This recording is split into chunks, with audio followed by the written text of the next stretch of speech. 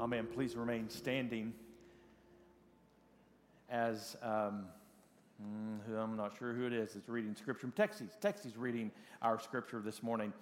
Comes out of the book of Genesis, chapter 37. There in your Bible, it says, beginning at verse 17b. I've had people ask me over the years, well, there's not a B in the Bible. That means the second half of that verse. So, chapter 37, beginning at verse 17b. And the man said, "They have gone away, for I heard them say, 'Let us go to Dothan.' So Joseph went after his brothers and found them at Dothan. They saw him from afar, and before he came near to them, they conspired against him to kill him. They said to one another, 'Here comes this dreamer. Come now, let us kill him and throw him into one of the pits. Then we will say that a fierce animal has devoured him, and we will see what will become of his dreams.' But when Reuben heard this, he rescued him out of their hands, saying, 'Let us not take his life.' And Reuben said to them, 'Shed no blood. Throw him into this pit here in the wilderness, but do not lay a hand on him, that he might rescue him out of their hand to restore him to his father.' So when Joseph came to his brothers, they stripped him of his robe, the robe of many colors that he wore. And they took him and threw him into a pit. The pit was empty, there was no water in it. Then they sat down to eat, and looking up they saw a caravan of Ishmaelites coming from Gilead, with their camels bearing gum, balm, and myrrh, on their way to carry it down to Egypt. Then Judah said to his brothers, 'What profit is it if we kill our brother and conceal his blood? Come, let us sell him to the Ishmaelites, and let not our hand be upon him, for he is our brother, our own flesh.' And his brothers listened to him.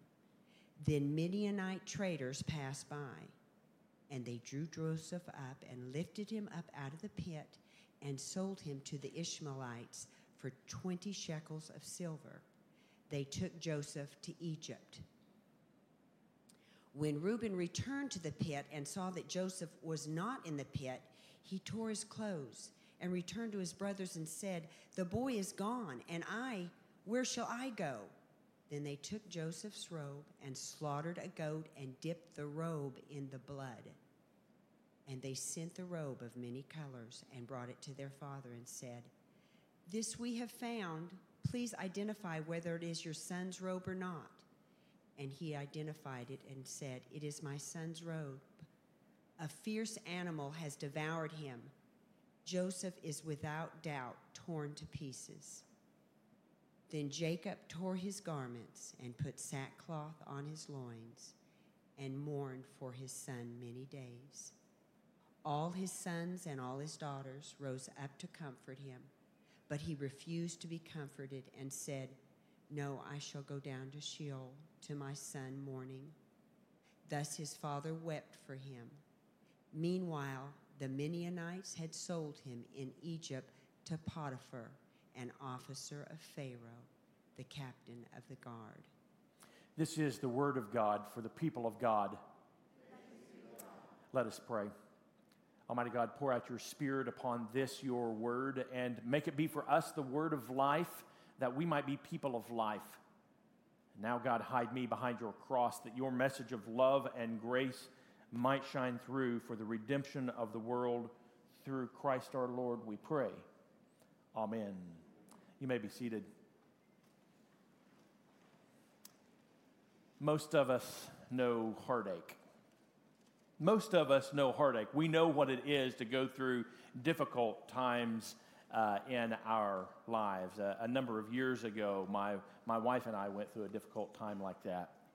It's a picture of us right about the time when we found out that Amy was pregnant with our second child. We were in Boston at the time. We had some friends that we were in seminary. And by the way, when we went to seminary, when we knew that I knew that I was going to be a pastor when we got married, and our plan was to wait until we got out of seminary to have any children. Well, when we moved to Kentucky to seminary, she was 5 months pregnant.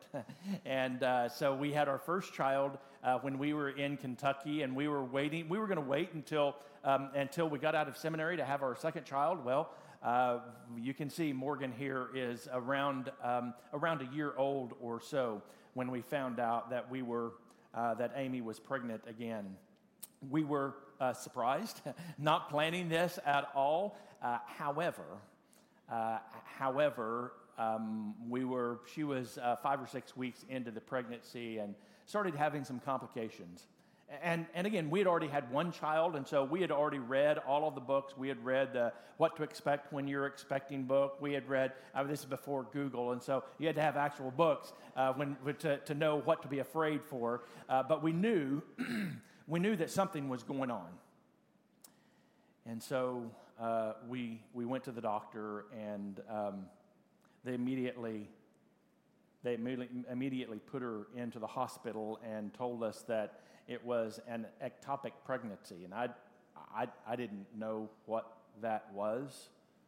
It's where the fertilized egg gets caught in a fallopian tube and does not make its way down to the uterus, or the womb. And so there's nothing you can do with an ectopic pregnancy. If you let that pregnancy go on, the child, the fertilized egg has no chance of ever surviving, and the mother also likely will not survive. And so the only thing you can do is to terminate the pregnancy. Now, obviously there's lots of talks about those kinds of things. Literally, there was nothing that could be done.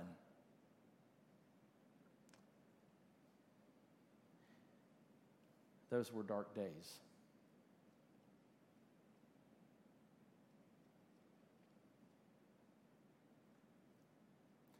Hard days. Days that we'll never forget. We've all had dark days. We know what it's like to have a dark day. We know what it's like to have a doctor come and tell us something that we did not want to hear at all. We know what it's like to come to a church and say goodbye to a loved one that's died out of order. It was not their time. We know what it's like to have a spouse come home and say, I'm done. We're done. We know what it's like to have a child that's turned their back upon us. Broken relationship with the rest of the family. We know what it's like for a boss to come to us and have news that we didn't want to hear. We didn't want to hear. We know what it's like to make a mistake, and that's caused us to go down a wrong path. We know what it's like to feel like you're in a tunnel and you're not sure. You can't even begin to see the end of that tunnel, and the darkness just seems to go on forever. We know what it's like to have habits that throughout the years turn into addictions. We know dark days. Joseph knew dark days too.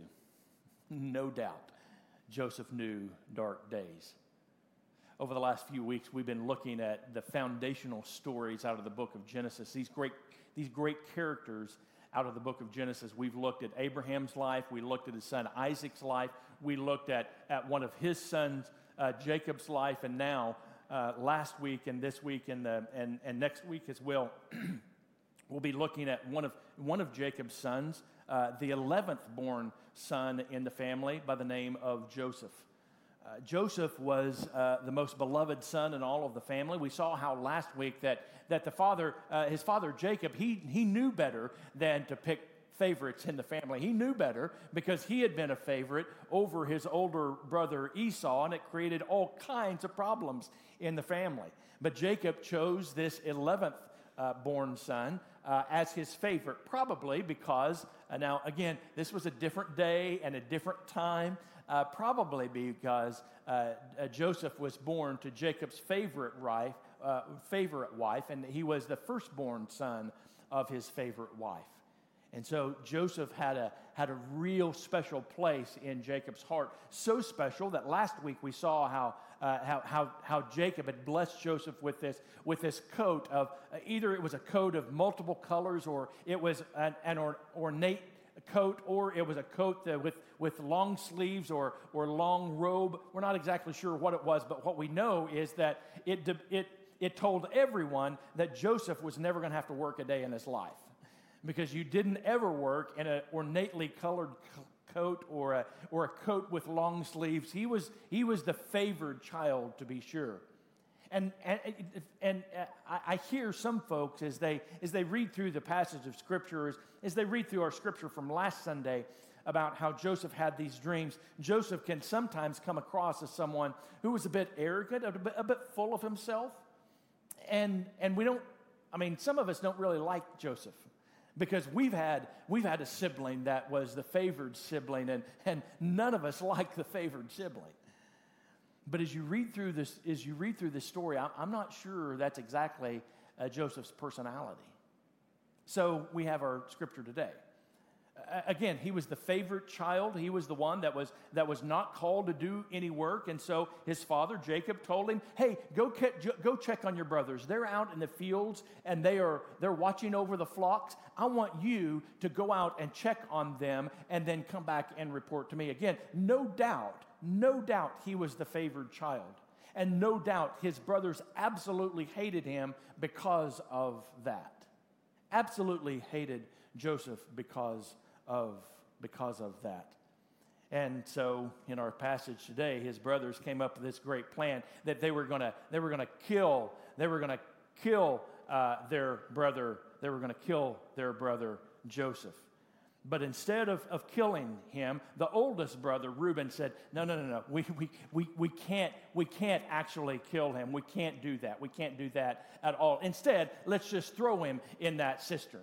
And he was thinking that he might be able to come along later and rescue him. But his other older brothers, they said, well, why in the world? I mean, we know that we want to get rid of him because he's the favored and he's going to rule over this. We don't want him in our family. So instead, let's just sell him into slavery. And so that's what they did. I mean, it's a fascinating story as you read through the story. So Joseph finds himself being sold by his brothers into slavery into Egypt, and he finally arrived at Potiphar's house. Potiphar was in the government. He was an official there in Egypt. And so as you read through all of the story, if you read through the rest of chapter 38 even, beginning in chapter 39 through 40, you really don't hear anything about Joseph's mindset. You have no idea. It doesn't tell you that Joseph was in distress at all. It doesn't tell you that Joseph trusted the Lord. It doesn't tell you anything that was going on in Joseph's mind and in his life. But we can begin to imagine, can't we? Because we've seen those same kind of dark days. He was sold into slavery by his brothers. Again, not by some foreigner that came in and took over his country. No, he was sold as a slave by his own flesh and blood. And if that wasn't bad enough, he was sold into a household, again, by his owner's name was Potiphar. And the scripture says that Joseph was a good-looking man. He was easy on the eyes. And he was a young, strong man, and Potiphar's wife had her eye on this slave boy, and she desired him.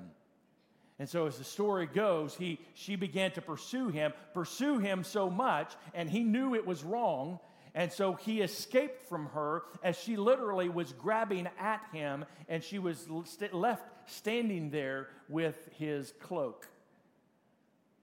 And so she didn't know what she was going to do. She was angry that this young slave boy had resisted her.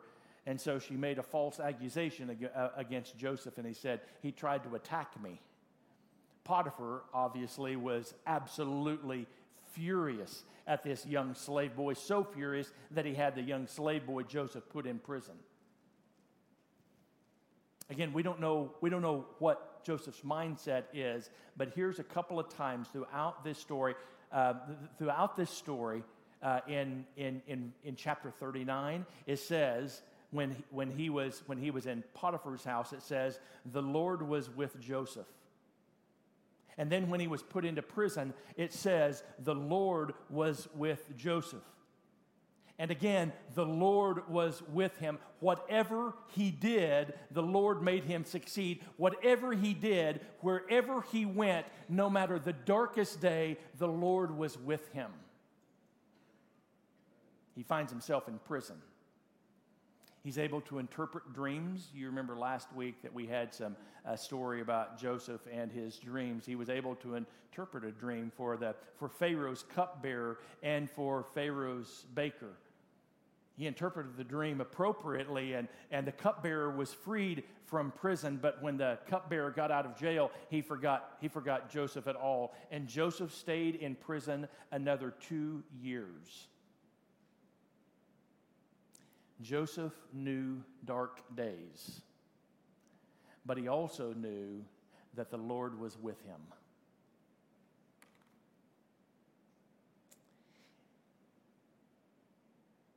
So when the doctor came in and said Amy had an ectopic pregnancy and that the baby was not going to be able to live, and if we didn't do something, Amy was not going to be able to live, I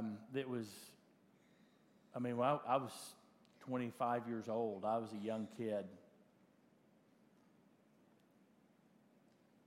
We had some people, some seminary friends and professors and a pastor that walked with us. And because they walked with us, we knew beyond a shadow of a doubt that the Lord was with us. I've seen it time and time and time again. When we're at the end of our rope, when it seems like there is nowhere else to turn, when it seems like there is no answer, when it seems like there is something in front of us that is absolutely insurmountable, I want to affirm for you today that the Lord is with you.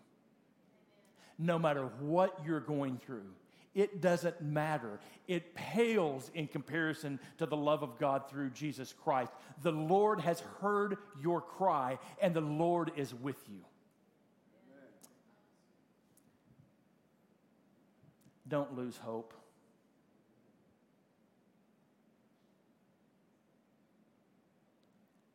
Don't lose hope. No matter the number of months that it's been, no matter the number of years that it's been, don't lose hope, because the Lord is with you. Would you bow with me?